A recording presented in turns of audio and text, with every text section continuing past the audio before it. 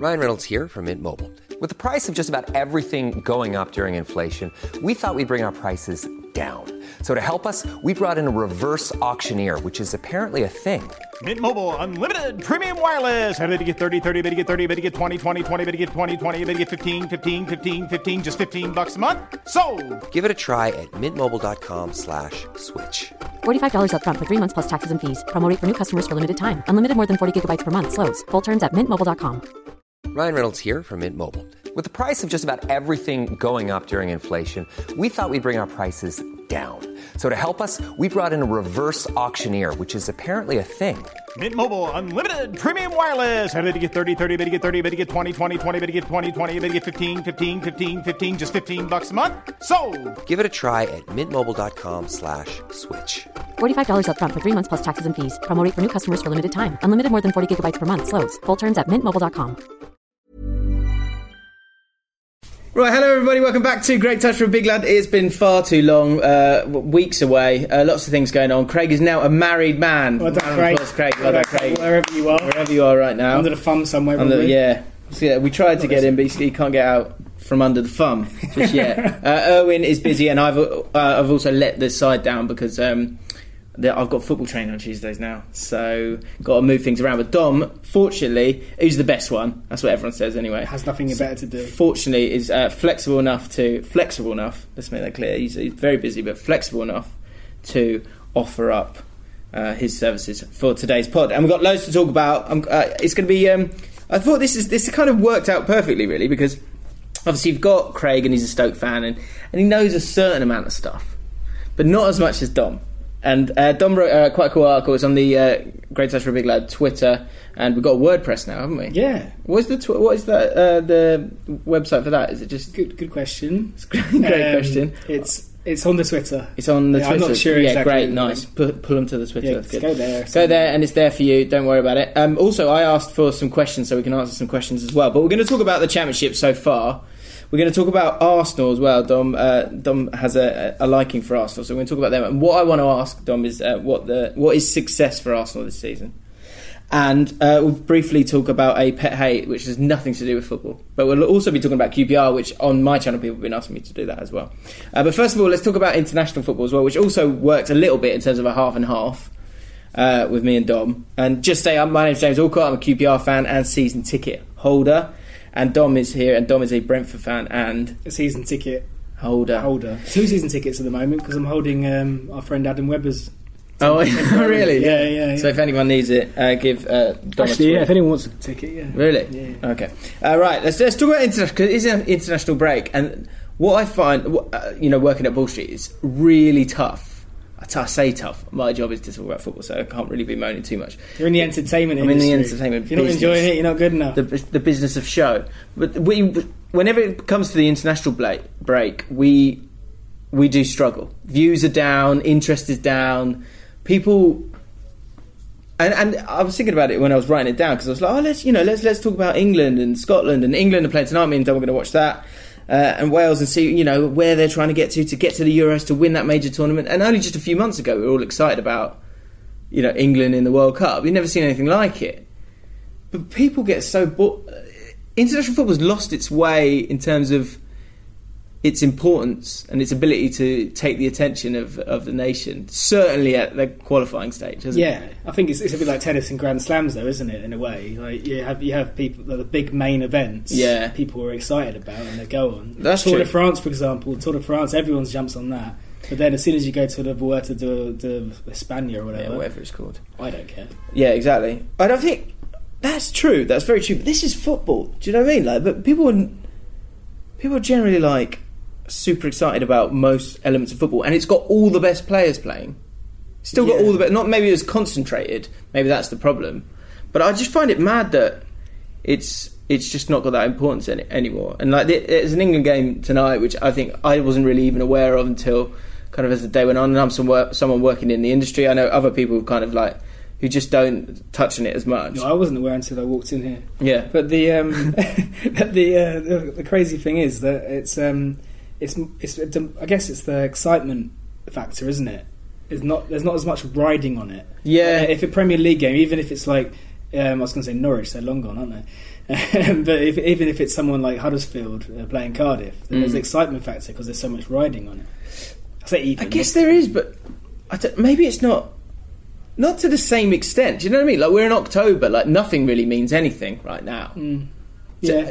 But actually saying that, but then you look at Man United and how a bad start just piles on so much pressure for a team. But there's just not that same kind of desperation. Maybe because ultimately England are going to probably do better, or going to get qualify exactly. Yeah. But what I do think is quite interesting with the Nations League is, if I'm Harry Kane, I'm well annoyed at this Nations League, because if you look at like Rooney, the amount of goals he scored, Lineker, all these. England goal scorers scored a hell of a lot of goals against San Marino and like other countries that were like not very good. Now, quite easily, Kane could play 10 games and not score a goal. That's a very good point. I don't think of that. Because they're going to be playing like Spain and Croatia and teams like that for forevermore. But the individuals don't really matter, do they? Like, as in... But I think for themselves, they want to like. He would go. He probably stepped into it after like a couple of seasons, smashing it up for Spurs, and has gone. I could be the best. I could be I could break the record. And he's not gonna break it now. No. I wouldn't have thought so. There's still a group stage though, isn't there? But I think he's massively going to struggle to score goals, and I bet it becomes a story because it can. Because if the numbers don't stack up, then he'll look bad. Yeah. I reckon all international strikers are going to struggle for goals because they're going to be playing against other good sides and not play. I guess you've got do you have the qualifiers as well? I guess you still have your qualifying group. Well. Yeah, maybe. Or maybe it's more games though. Maybe they'll do better. Yeah, maybe. Scotland struggling in a big way. But although a part of that I feel is it's the same story anyway. Like it's a squad that. When I was watching the highlights against Portugal, and they had a few moments where they like had a couple of chances and headers and stuff, and if they took it, then that's it. Then they're in. Like they're in a good spot to kind of do something of worth in a game, and then that can change the whole spotlight on it. But they lose the game to Israel, lose the game to Portugal, and now everyone's kind of looking at Scotland going, well, okay, they're crap again. And someone like Alex McLeish, who did really well for Scotland the first time he was there, this time. He just looks boring and dire, doesn't he? Yeah. Because he's not getting the results. But when I look at that Scotland squad, it's the same stuff. Like Naismith's supposed to be the spark. Yeah, it's okay, isn't it? I don't really see they get hammered for losing, but in my opinion, what they've got in their reserve, their Arsenal, is not great. Really. Yeah, it's okay. And Wales is a good example because if you're a team that hasn't got the squad of those top 12 sides or whatever, you need a worldie, or maybe two worldies would be great, and then you need everyone to go understand that and totally push in the right direction. Yeah. Scotland, it's been Naismith before that. It was people like Kenny Miller. I think it's only since like 1990 when they around those years where they had people like even like Gordon Jury and Ali McCoist were quality strikers at that moment in time, and that gave them a chance to win games. When I look at the front two, they had McBurney and Naismith up front. Like, you're going to struggle. Like, it's inevitable. I can't see him doing. There's some good young players there coming through. McGinn? Yeah, Villa. And they have Forrest is all right. Armstrong in midfield is decent as well. Robertson obviously left back, but it's just. If you don't have the striker in international football, I think you're always going to struggle.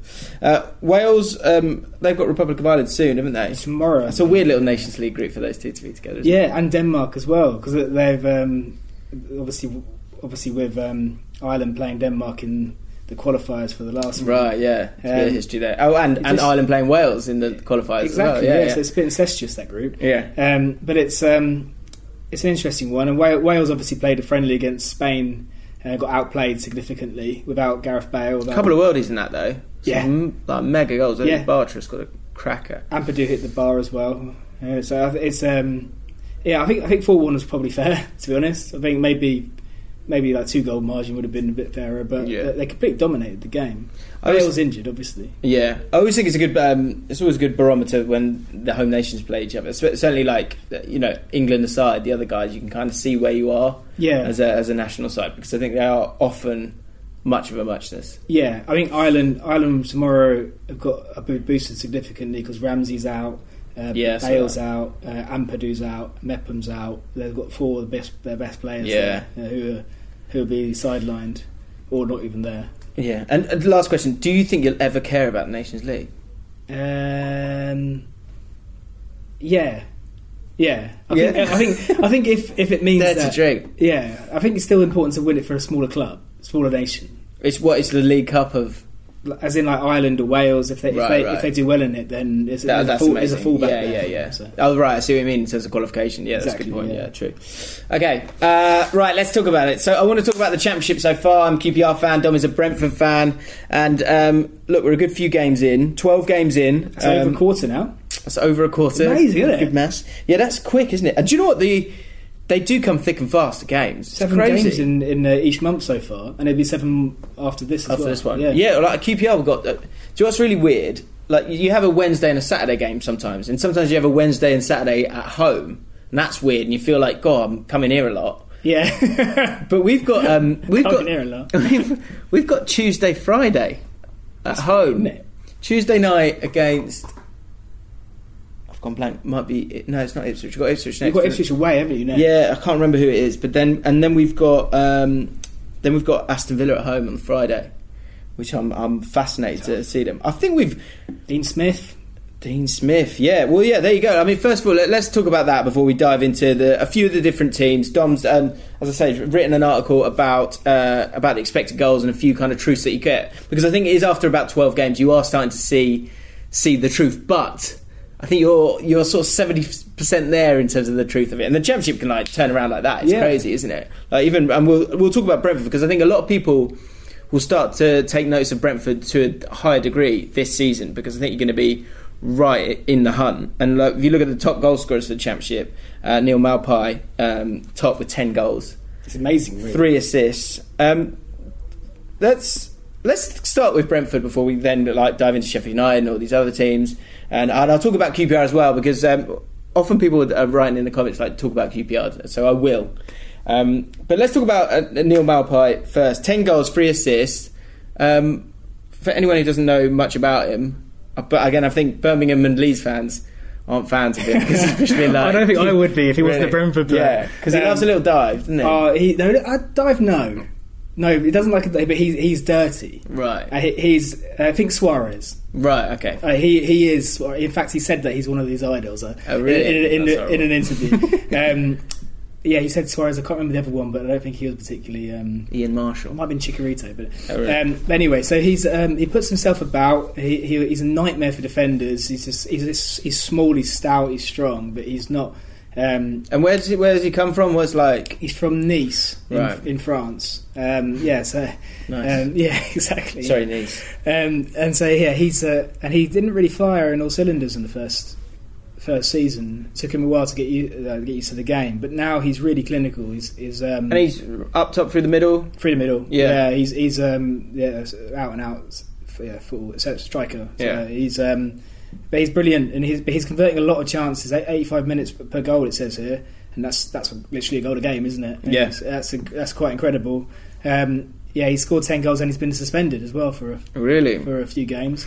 Well, and so when in the article that you were writing, you were talking about Brentford and how, and I'll play a bit devil's advocate with this, because Brentford often do well in that. Like expected goals and things like that, and it hasn't got you there yet. But that fits into the kind of Brentford model of sooner or later, like luck is a huge part of football, and sooner or later, if you are looking good in expected goals and things like that, then sooner or later things will click. You will get the luck, and you'll get it. Yeah. And even if you don't, you're still doing everything in your power to kind of to make sure you're okay as a club in the league. And Brentford have played any Championship fans will know Brentford have played great football for a long time, certainly since the League One days as well. Yeah. And they're now, in the last sort of 4 years, I guess you had the first season where you came up and you were flying, had a group of players that people didn't realise were as good as they were, and then kind of inevitably got picked off a few of those players.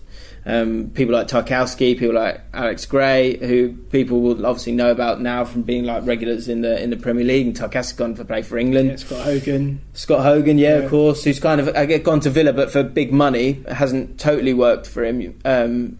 Is he starting for them? I don't know. He has had a few injuries, but now that Smith's gone there, I think he will start. Yeah, he'll be delighted, won't he, with Dean Smith going Absolutely. there? And so, the Brentford manager Dean Smith has gone to Villa now.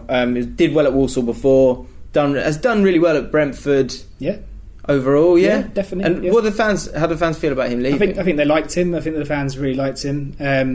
But I think no Brentford fan panics really. Because as soon as anything leaves the club, no matter how good it is, it just gets replaced. Yeah, as part of the machine. There's just a way of playing, and there's almost a feeling at the moment that whatever goes, no matter what position it is, other than Matthew Benham, the owner. Yeah, but it's an opportunity to replace with something different, or I wouldn't say better, but of a similar standard. Yeah.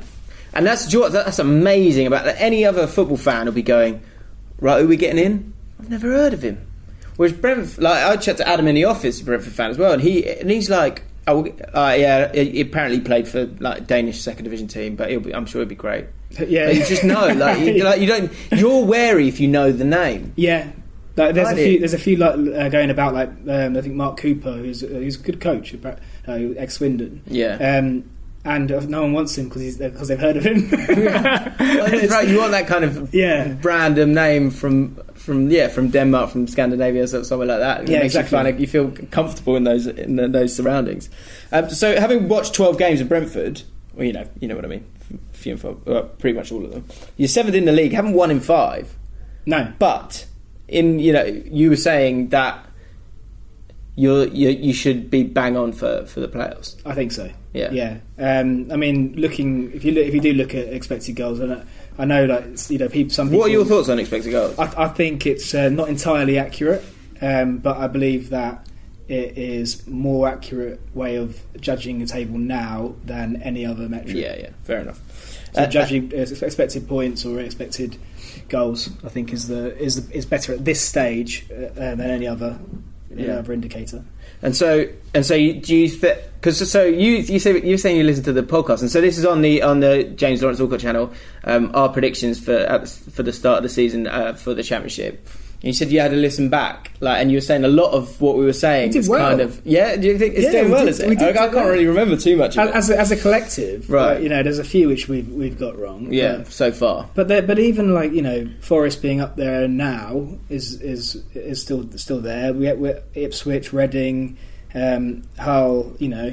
There's a bunch of the majority of what we said was right, which is quite pleasing. So let's run through some of the teams, and one was Leeds United. It's the team that Brentford played last, 1-1 draw, wasn't it in the end? Yeah, drew 1-1. Yeah. Leeds have had done really well so far, 3rd in the league. Just dropped off the top spot, I think it might have been with that game, or they were certainly right up there. Yeah, that top 3 is Sheffield United, West Brom, and Leeds. What were your thoughts on Leeds and the thing that the negative that people are throwing at Leeds is that they're going to run out of steam? Yeah, but do you think that'll happen? I think that's lazy, somewhat, because that's an assumption, isn't it? Yeah, and that's a hope, isn't it? Yeah, you can't see the tank. I think they're the real deal, Leeds. They were missing some 3 or 4 key players against us, right? But they still had a way of playing. They looked good. They look so slick in their passing in some of the other games that they've seen. Like Craig obviously saw them first game of the season for Stoke, and I do think sometimes that you see that people get hit off guard in that first couple of games, because you kind of go, you're just seeing how good you are. It's like 2 boxers. You never know how good they are until they kind of go face to face.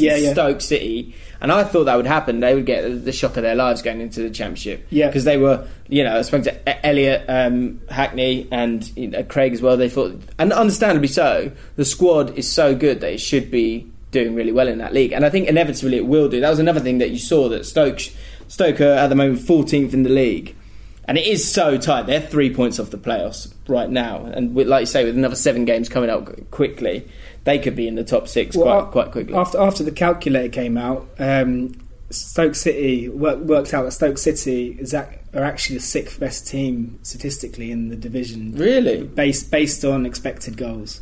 I think with what's probably being highlighted now, which I don't think we would have like looked at it that way before, is that there are so many big teams in that league now, teams with like Premier League players. So when they do lose 1 or 2 games, which is still possible, like even against teams that don't have the same squads, like like QPR or the same names, it's a massive shock, and like they're kind of in this like digital age where like everyone can get angry over one defeat. You see the Stoke City fans kind of struggling with it because it's a different situation. You're like in the Premier League, you're going, if you get a win, you're like, yes, you're buzzing, and look, if you don't win after 5, then you're starting to have a panic. But you know that can happen. Whereas in the Championship, you go, okay, well now this is beneath us now. You naturally get any fan who says otherwise is lying a little bit, because you have a squad that was in the Premier League, and therefore you go, well, we should be get wins on a play. It should be easy, and it just doesn't. It's so much harder than that. I think they're starting to figure it out though. And I guess the thing, it's easy to form narratives like that as well. Like it's easy to go. Same with Villa, isn't it? With any team, especially big teams, it's the ones who come down, and it's very easy to form narratives. But if you look at the table, like Stoke City, all their fans were saying how badly Gary Rowett was doing, and there's 3 points off the playoffs now. Yeah, it's bad, but I guess I expect they'll continue to rise. You would have thought there is that natural sifting of like the teams with the epic squads, especially when there's so many games playing. Because what happens when you start to get to December, January, February, injuries and suspensions, crucially as well. Like often those bigger crucial midfielders, those crucial centre backs, you'll lose 1 or 2 because they'll start getting enough bookings, and that'll be a problem for them. And I'm sure it's going to be a problem for QPR at some stage. Yeah, no, absolutely. Other teams we want to talk about: Sheffield United, top of the pile. Shows how Wilder's just like. I think he's like a good father figure, like, and a proper northern bloke, and so they're not really. I know it probably sounds a bit lazy in itself, but like they're clearly well drilled. He's not taking anything for granted. Well, he doesn't allow his team to take anything for granted, and he also has got a squad there with quite a few names of guys who've been around for a while, like Billy Sharp's won him 7 goals so far this season. He's been around for ages, and you always see him and you go, he's not really good enough for the Championship, is he? But he gets the job done, doesn't he? He's a good striker, isn't he? He's a finisher. And I've got McGoldrick as well, who's been around for a few years, isn't he? I've always liked McGoldrick, though. I always thought when he was at Ipswich, I thought he can do a little bit better than that. But, and then you got Liam Clark there as well. Yeah. I think he's still there. Yeah, but it's interesting. What I look a little bit deeper about Sheffield United, and what's really interesting is that they're out of all the clubs in the league, they spend the least amount of time in the centre of the park, and most of the attacks come through wide. Oh right. And Oliver Norwood's gone there now. And like their fans are raving about him, really, and his range of passing. He was Reading, I don't think he was lauded that much at Reading, but he basically apparently gets the ball and he hits the ball out wide, and you can see that by the stats. And then they've got loads of little players like Duffy and the young lads that they've got in going forwards on out wide. And then they play 3 at the back. So they've got Egan in now from Brentford, who was probably. And they were good defensively last season, weren't they? I think they had one of the best defences last season. Yeah, they had Stearman, I think, last year. But they brought Egan in, and I say this in not in a disrespectful way at all. Like he was worst ball playing centre back. Yeah, and he's done really well, and you can see that. You can see how that would happen in that 3. You can see how once he learns it. Yeah, and then you got someone like Billy Sharp or Leon Clark. That's old school hold up men. Because I was chatting with Dad the other day. He was talking about international football, and he said everyone just plays the same now. You go centre back to centre back to centre back. Right? Should we try and play it now? And often you haven't got players who are good enough to do that. And I still think I don't think it's outdated just yet. I think you've got to respect it sometimes. And actually, you see it with say even Sarri at Napoli when he was there. They would keep it there just to deal with the press, and they would play it around in triangles and stuff like that. But then they would look to make a quick pass forward. And with Sheffield United, if you haven't got all great ball-playing centre-backs, that's not the end of the world. If you've got wingers who can do something, and if you've got hold-up men who can bring people into play, because that's not... I reckon being a good hold-up man is probably easier than it used to be, because... no one's really going to go through the back of you like they used to. And so now, as long as you get yourself in between, you should be all right in terms of holding up the ball. No one can really kind of drive through you. So if they play that way, there's no problem with that. And then you get the ball up the other end of the pitch, and then from there you can start to do stuff. Yeah, with the little guys that you're talking about. Sheffield United there. So we'll look down the bottom. Let's get on to QPR. Because the people want it, do they? Probably not. But anyway, who is going to win that league? Do you think Sheffield United can keep going? Do you think Leeds United? I don't think Sheffield United are going to win the league. I think that they're going to be top 6. I think. Who's your top 6 now? My top 6. Has it changed? I can't remember exactly who I said now. I'd have to look back. But I think. I think out of those teams, I did say Nottingham Forest would be in there. I'm not so sure now. I'm not so, even though they're sitting in 5th. I think initially I went West Brom, Middlesbrough. I think I had Swansea in there, who I wonder about now. I agree. I think Brentford are so drilled now as a football club. I think it could be your time. Derby County I saw last week for QPR. We got a draw, but you could see they were good. You could see they had quality, and they hadn't clicked together yet. Their age might hurt them. Yeah, I wonder up top. I wonder if that will get to them. I'm not sure if. I wonder if Mason Mount, if the pressure gets put on him, and I think they were the guy that they look to a lot of the time. He kind of they would get the ball, and the sort of 4 attacking players would go right up top, and then look to drop in to pick up the ball in those areas. And Mason Mount was the main man that they were kind of looking for. And he's clearly a good player, but I wonder if he's good enough in such a competitive league to get them through. It remains to be seen. Derby County, they were the best. They're the only team to outplay us this season, apparently. Right. I guess they beat you, didn't they? They beat us 3-1. Yeah.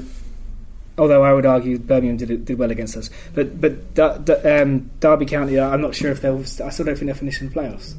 It's such a tough league. Let us know in the comments below. Love to know what you guys think about the season so far, the teams that you've played against. If you've gone to watch a championship side, who's impressed you, which players impressed you, and which team you think is not that good. Because me and Dom had it the other year. We were like, Reading's a myth. Reading are a myth. They're not decent. And somehow they were able to get in the playoffs that season, but the season after they really, really struggled, didn't they?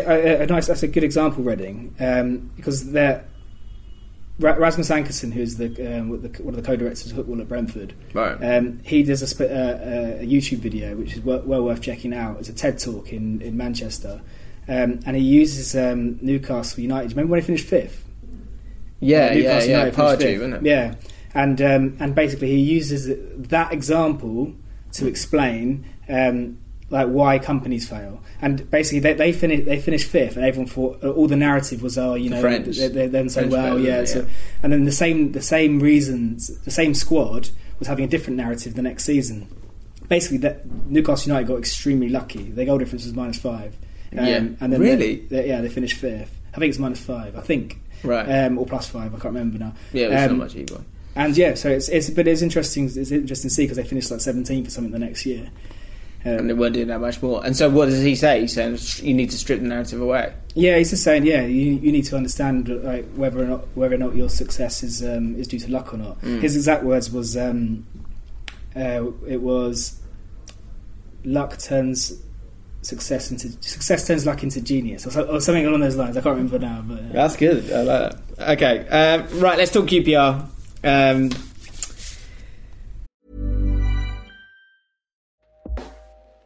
Hey everyone, I've been on the go recently. Phoenix, Kansas City, Chicago. If you're like me and have a home but aren't always at home, you have an Airbnb. Hosting your home or a spare room is a very practical side hustle. If you live in a big game town, you can Airbnb your place for fans to stay in. Your home might be worth more than you think. Find out how much at airbnb.com/host. Hey, I'm Ryan Reynolds. At Mint Mobile, we like to do the opposite of what Big Wireless does. They charge you a lot, we charge you a little. So naturally, when they announced they'd be raising their prices due to inflation, we decided to deflate our prices due to not hating you. That's right. We're cutting the price of Mint Unlimited from $30 a month to just $15 a month. Give it a try at mintmobile.com/switch. $45 up front for 3 months plus taxes and fees. Promo rate for new customers for limited time. Unlimited more than 40 gigabytes per month. Slows full terms at mintmobile.com. So, 8 points from... 14 points from the last 8 games.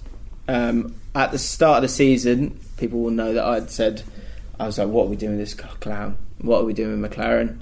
Why is he our manager? And the first 4 games were embarrassing. And you saw how much of a mess we were in. And I think with McLaren, people are ready to go. People are ready to kind of get on his back if he doesn't win those games quickly. And even recently, after we had a couple of bad results, but then we're able to sneak a win away at Reading and get a draw against Derby, there is still a problem with him. And my problem is he's so grating. It's a personality problem. It's a personality problem for me because I don't understand how he can inspire. And I think that's such a crucial part of management and such a crucial part of a successful team and such a crucial part of a squad that is young. And what happened was Holloway lost his job because they wanted someone to take this exciting group of youngsters forward. 4 games in, and McLaren is saying out loud to the press, this squad's not good enough, this squad's not strong enough. This is the exact same squad. Actually, I'm being unfair there. It was the exact same squad to a point, but you'd lost Anua, you'd lost Jack Robinson, who got sent off in the last game for Forest. I'm missing someone as well. I think someone else might have gone as well. But you lost keeper. Yes, Smithies. Yeah. So a crucial part of the team. So the reinforcements was one guy, Tony Leisner, this guy from Union Berlin, who's our captain, came straight in as captain, and you kind of thought, this doesn't feel right. And when you've been relegated as a fan, you kind of go, I start to go, I've seen this before.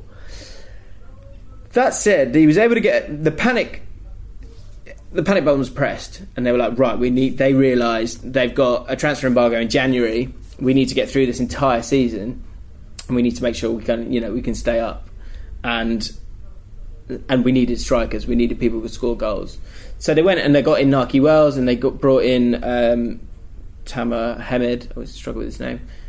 And the next game was Wigan at home. We just lost 7-1 to West Brom, 3-0 to Bristol City, and we got the win. They played those 2 up front. We played okay, but we got the win, and that was important. And since then, as I say, the away form is better than it was under Holloway, and you've got to kind of give credit to that. But overall, I still worry. There's such a tight league, and the quality in the squad is very, very, very, very, very thin. And I don't want to be that guy. I don't want to be that guy who's just got a problem forever because I liked Holloway. I got Holloway and understood Holloway, and he allowed me to kind of believe that with our help you can be something a bit bigger and better. And when McLaren got the job, I was like, this is on you. This is on you, Ferdinand. Because he's failed time and again, and he's tried every different manager. He's gone with the high-profile guy Mark Hughes and spent loads of money, and it failed. Then he brought in the old-fashioned guy who knows how to get the job done, Redknapp. I mean, it was ups and downs with it, but ultimately left the club struggling in terms and with a ridiculous wage bill. Then he brought in the youngster, the guy who's going to bring in the youth, and Ramsey gave up on that. Then he brought in the exciting foreign coach in Hasselbank, gave up on that early. Holloway came in and did everything that was asked of him, and he was the fans' favourite, the guy who knew the club, the guy who's had the spirit for the fight, and they gave up on him too quickly as well. And so Ferdinand's neck is on the line, has to be on the line, because if we get relegated, when the 2 seasons Holloway's been there, we've been overall comfortable in that league, and in a league where he's cut the wage bill, and in a league where there's so much money spent. I looked at the Derby game. He had all these players that they had already starting the game. He brought on, who did he bring? I think he brought on David Nugent. I don't know he's getting on, but he's gone for a lot of money to a lot of different places. Tom Huddleston came on. Yeah, they've got a good squad. Yeah. And that's a squad that you're saying is not good enough for the playoffs. Yeah, I'm saying it probably won't make the playoffs. Yeah. So look, if McLaren keeps us up, then fair play. I'm not singing his name yet. I'm not there yet. There are moments when you think he's kind of figuring it out, but the bottom line for me is that he's relying on his coaching skills, not on his ability as a man manager. Because the people that we've brought in a load of old guys, which goes exactly against the reason Holloway lost his job. So he's still got a lot to prove for me. But for us to be 18th with 14 points, that's a good 5 points clear of the relegation at the moment. Yeah, I'm pleased with the upturn in form. Well, you would be maybe interested to know that on expected goals, here we go. That Queen's Park Rangers are actually 13th. 13th in the league. Okay. So by that, it's saying that there's been a little bit of misfortune. Yeah, but that's interesting. I think we've got some players who are exciting and can do something in a game, and if he plays them right, Nahki Wells is a good, solid Championship player with good hold-up play for a smaller guy. I've always he works so hard. Yeah. How old is he now? I don't know. I think he's 27 or something. I would have guessed. I remember that Huddersfield. It's like banging him in. He hasn't scored too many for us, but he does. I mean, Huddersfield years ago. Yeah, but you appreciate his endeavour, and you can see that. You can see he's got the quality to play with the good players that are behind him, and the key players for us off Luke Freeman, in midfield, and Abir Eze, and Jeff Cameron, another older guy's come in last minute as well, and he has a bit of physicality as well, and he's steady. I was worried about your back line. Yeah, the centre backs is a massive problem, and I'm amazed they didn't go and get someone better.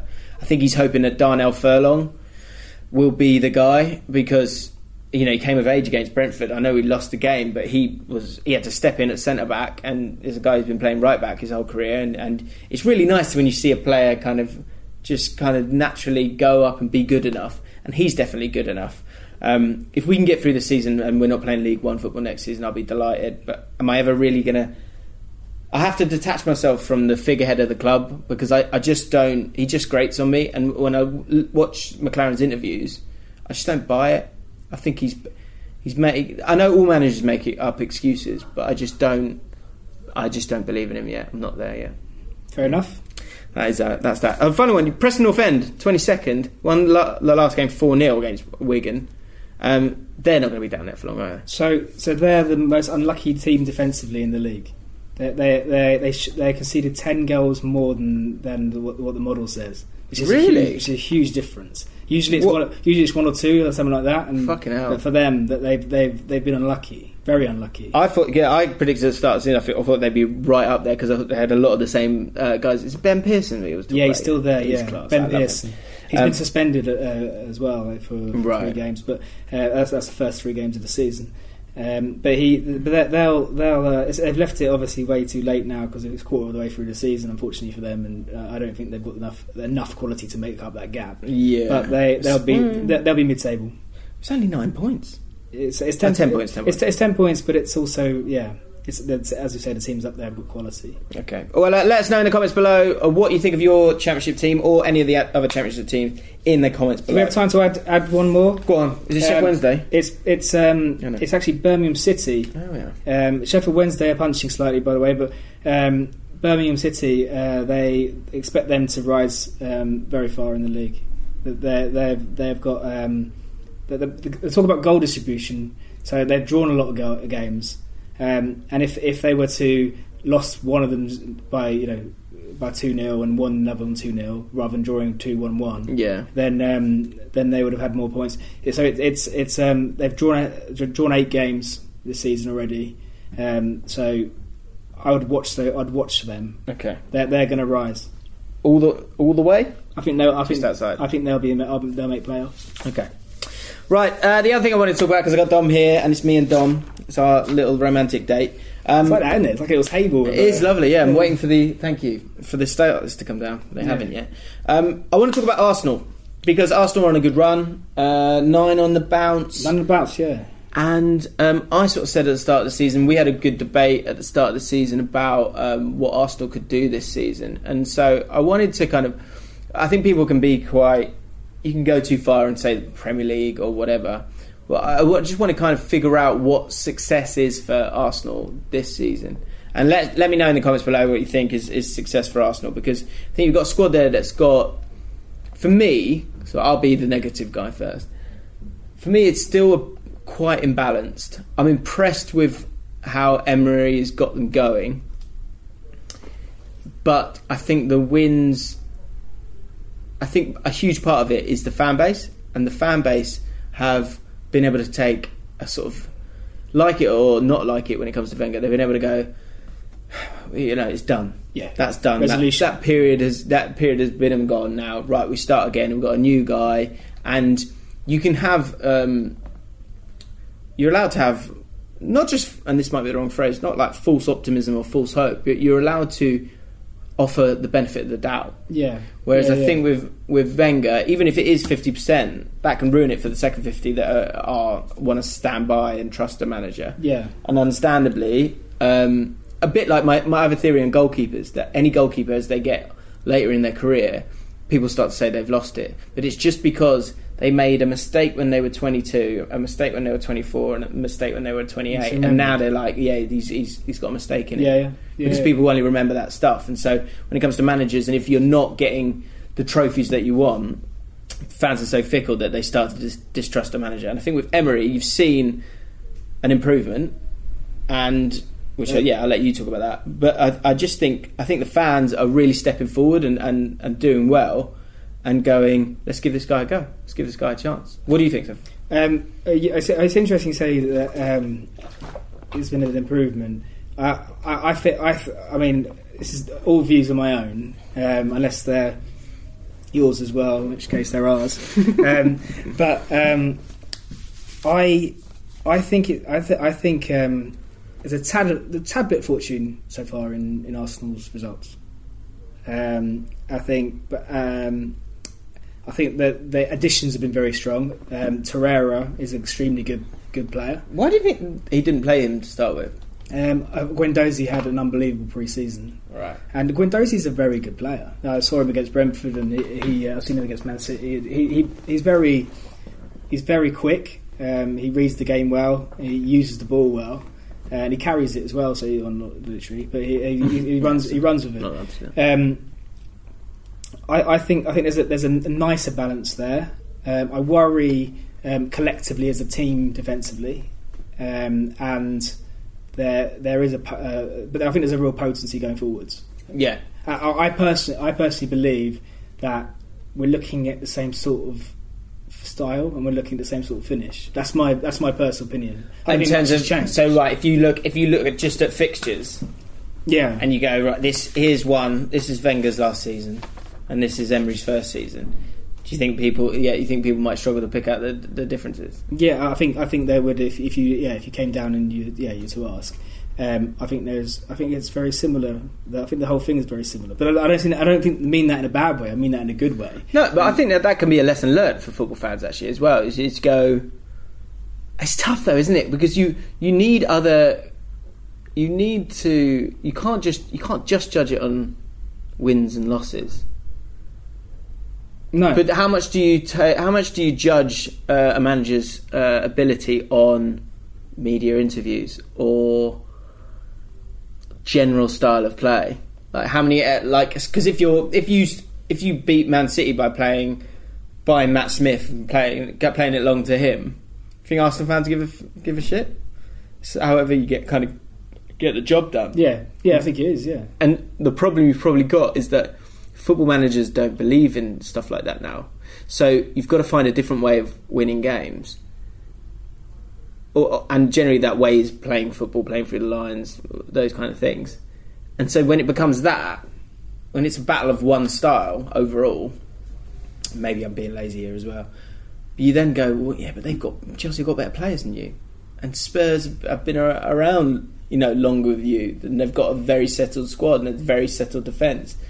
And Man City are the best at that. Man City are the best in the team. Let's be honest. And Liverpool, see then, yes, I find it is. There'll be a lot of those statistics at the end of the season if Arsenal do what I expect, And I think they've done the only thing they could have done, which is those first 2 games are going to be difficult. You see what happens. You'd probably lose them. Was it the first 2 games back to back? First 2 games lost, yeah. Chelsea away and Man City home. That's it. But then they had a run of games, and you've got to like zone in on that run of games and go, come on lads, like this is a chance to get momentum. And I wonder if, say, kind of statistics that suggest that they're overachieving in terms of results, that might actually just be part of the story of them getting to this moment where they kind of just needed that break, that sort of rub of the green, to get those lucky wins, which then lead into confident wins, which then lead into dominant wins. And then you start, when you play the other guys, meeting a Liverpool or a Man City when you're winning 9 on the bounce is a very different story to when you've just lost to Wigan or whatever. Yeah, I'm sure. No offence to Wigan. So what is success for Arsenal? Would you be expecting a new manager to come in and to improve a league standing for Arsenal straight away? Head coach, isn't it now? It's a slightly different structure. I would suggest, because if Wenger's gone because he's not getting enough out of the team anymore, right? The new manager comes in, you would expect an improvement, wouldn't you? And if you didn't, then that's a failure. Yeah, I mean, it depends if you're.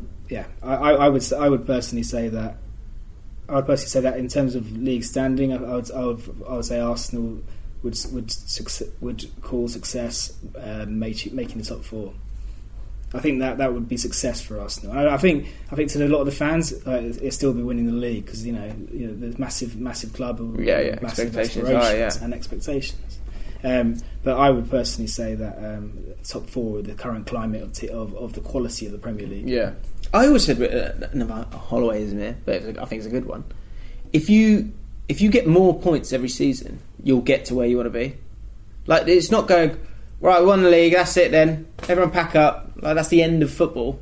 You've got to, there's the next season. Yeah. So if you can keep getting 2 extra points, I think that's the one thing you can say with Wenger is that the points were going down, they were going in the wrong direction. So you can say something there. And so for Emery, maybe you go with the first season, as long as it's not a total disaster and there's a bit more excitement for the fans, rightly or wrongly, then if you get more points than last season, then that's enough, because it is so competitive with that top 6. They're all winning a lot of games, all getting a lot of points.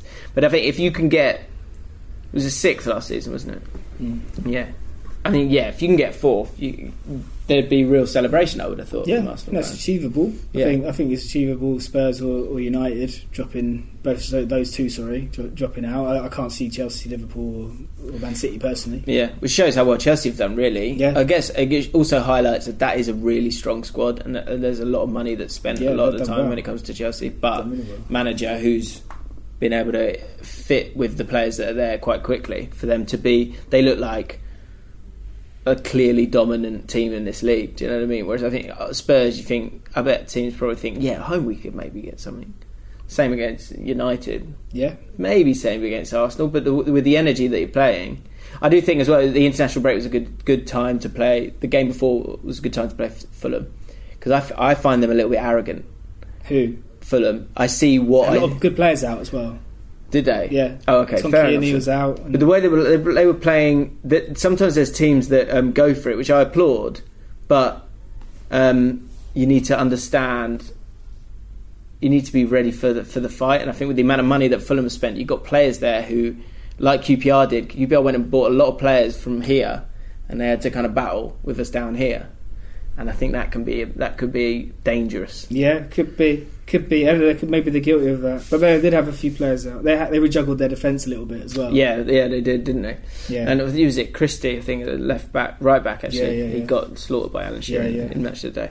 So you're thinking, success for Arsenal, we have decided. I'll put a poll card. Let us know in the comments below. What is success for Arsenal this season?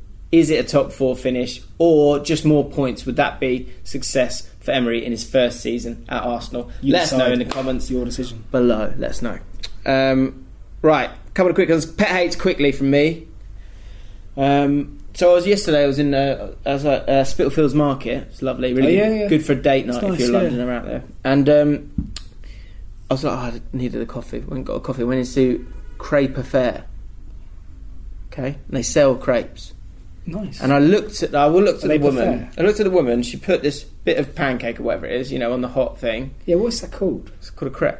Yeah, but what's the stuff they're called? Batter, is it? Batter, that's it, yeah. She popped that on there, right? And Yeah. then she got a kind of small woman, small hand of cheese. Yeah. Barely covered it, one half of it. So it's a savoury pancake. That's It's a savoury pancake. Yeah, savoury. Yeah. And then she's got herself a little handful of ham. She's put about 6 little bits of ham on it. Okay. And then she's folded it up. She's given it to the person. I sort of watched that and I went, God, there wasn't much cheese or ham in that. Looked up, $5.95. That's a lot. That's a lot, isn't And it? I came to the conclusion, Dom, that crepes are crepe. They are crepe. They are rubbish, mate. Anyone who buys a crepe is you're missing out on serious volume. And I've got I don't like food that it doesn't leave you full, especially with London prices. It's important. Any place. Yeah, and I tell you what, if you want to get street food, get something rice based. Yeah, Because then you will walk away full, and I promise you that. Yeah, that's guaranteed. Paella. Yeah, paella's good. And any rice based is that's a really smart call, because also they're going, it's rice. Yeah, it doesn't cost me anything. It doesn't cost me out minus 1p. Tomato and rice, shut that in. Yeah, have a prawn. Go on. Yeah. I'll give you 2 prawns for the £7 that you get me. But anyway, I'm going off on a tangent. But crepes are crap. Yeah. Pet hate from me. On Twitter... That's not a footballing pay, is it? No. No. Don't have Although one. they sell crepes at Brentford now. That is crepe. A crepe and a coffee. Fuck off. Yeah. That's awful. Yeah. Don't buy them. No. There isn't sort of a pet hate. If I go to there's the occasional time, and it's rare, I go to a football game. I'm not on the beers. I wouldn't mind a non-burger or non, Not crepe though. not crepe. No. Oh, what you'd like a bit more? A bit more choice. Yeah. Well, yeah. As I said before, the football turn on the at Dagenham Redbridge. We've got a whole tuck shop at the back of the terrace. Yeah. Which is incredible. Yeah. Which I think I would like to see that more of that. Yeah. Do you know as well, they should get apps where you can just go order from a menu. I think you've told me this before. In football, in terms of the hospitality, the amount of money that they could be making if you just had that an app, and and they just went, get your hot dogs. Yeah. Get an American in there. Yeah. Get a bloody American. That wouldn't imagine that gets wouldn't go down well, would it? No, it's not for me anyway. I tweeted, Great Touch returns. That's right. Great Touch for Big Lad Podcast is recording tonight an intimate chat with James Alcott and Dominic Lewis. Get your questions in for us and we will answer them on the pod. Got time for just one, I'm afraid. And that one comes from Lukewood Campaigningstonshire. He says, this is tough, Dom.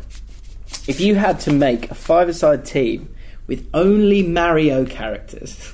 Only Mario characters. Who would you field? Now, right, let's see what we've got available to us. You've got Peach. It's 5-a-side, isn't it? So we need technical players, don't we? You've got Wario. You've got Bowser. Peach played for the under-21. Did she? Yeah. She's got a few ups, did she? You've got Mario, of course. Yoshi. Wario, of course. Wario, if I've got Wario here. 1, 2, 3, 4, 5. Is there any more than that? Luigi, is there? Toad. Luigi. Yeah, Luigi, yeah. What's that? 1, 2, 3, 4, 5, 6, 7 you got there. Yeah. I'm trying to think if there's any others. There's a few more, isn't there? Is there? Yeah. Donkey Kong's in it, isn't he? Is that Bowser though? Oh, no, I'm thinking Mario Kart. Is that still count? I was thinking Mario Kart, but isn't that just what? No, there's Donkey Kong and Bowser. Oh right. Yeah. Okay, we're chucking that in there. Well, yeah. Well, look. Okay, Princess Daisy. Never heard of her. Oh, Princess Daisy. Yeah, I know her. Yeah, you haven't. You putting her in the squad? I'm not saying she's in the squad. I say let's consider her for selection. Yeah, sure. Princess Daisy. You've got. Yeah, Toad, Baby Luigi. I think we're going too far when you say things like that. Yeah. Birdo? There's one called Birdo. Not for me. No. Baby Luigi, Toad, Koopa Trooper. Koopa Trooper, I remember that. You haven't know? Koopa Trooper Beach, isn't it? Yeah. Koopa Trooper Beach. Yeah. Love that one. Okay, I've never actually seen Koopa Trooper. Donkey Kong, Diddy Kong. Oh, yeah, Diddy Kong. Yeah, the little one. You haven't them? Donkey, Diddy Kong. Sorry, I'm writing this as we go down, but you asked the question, we're going to answer it. Yeah. P.T. This is Piranha. why we've only got time for one. I don't really think that. Toadette. Never seen it. Right, there you go. Okay, so I'm going to go for, obviously... Bowser and Goal. Bowser and Goal, innit? Yeah. I mean, that's just... Should we just do this together, mate? Yeah. Bowser and Goal. What formation are you going? You've got 4 left. You can go in diamond? Yeah. You're going diamond? Yeah. Right, so who's at the base of the diamond? So you've got... That might be one for... I think Mario's got to be up front, doesn't he? I think... I think you go with a... I would go with a Mario Luigi midfield. Would you? Because they work so well together. They know each other so well. I was thinking Luigi could feed Mario, but you're right. Yeah. Okay, I'm going to go with that. C and VC, obviously. Yeah. And then up top, you've got options. Yoshi was generally probably the quickest in Mario Kart. Toad's got a bit of space. Quick, wasn't he? Lightweight though. But do we need pace in the five-a-side? Do we need pace? You know what? I'd be tempted. I'd be tempted to someone like low centre of gravity, nippy like Diddy Kong up front. You think Diddy Kong? Yeah. Okay. I would. That's up to you. Who else we got? About Peach. There's Peach, Princess Daisy. I'd put Donkey, wouldn't you? I put Donkey at the back. Yeah, yeah. Or is a bit of a donkey at the back? Yeah. Donkey's an option at the back if you want double height. But like you say, a bit of a donkey. Five-side. There's no crosses, is there? Bowser, he can just line it back, can he? Yeah. Is he mobile enough, Donkey? Yeah. I'm tempted to chuck in Toad. What, like a Mascherano? As a forward. Oh, I thought you said like. Have you got to be strong? Maybe you got to roll them as well. There's options. I'm going to go. You pick. Oh, I think Diddy up front. He's gone Diddy Kong. Yeah. That's fine. Well, there you go. There you have it. Luke, I think your name was. Thank you very much for your question. Our 5-star team is... shit. Who did we have? We didn't. Oh, no, we didn't, did we? Toad or Donkey, I guess. I can't have Toad at the back, can you? Yoshi? That's what I said about Yoshi was quick. Yeah, put him in, yeah. Alright, Yoshi's in. Sweet. I got that totally wrong. So there you go. We've got Bowser in goal, Yoshi in a diamond, Mario and Luigi in tandem. They're one can go, one can sit. Yeah. And then Diddy Kong up top banging in the goals. There is your question answered. Right, there you have it. Great Touch for a Big Lad is back. We can only apologise for not offering up more content in recent weeks. Yeah. Things have been going on. I've been on holiday.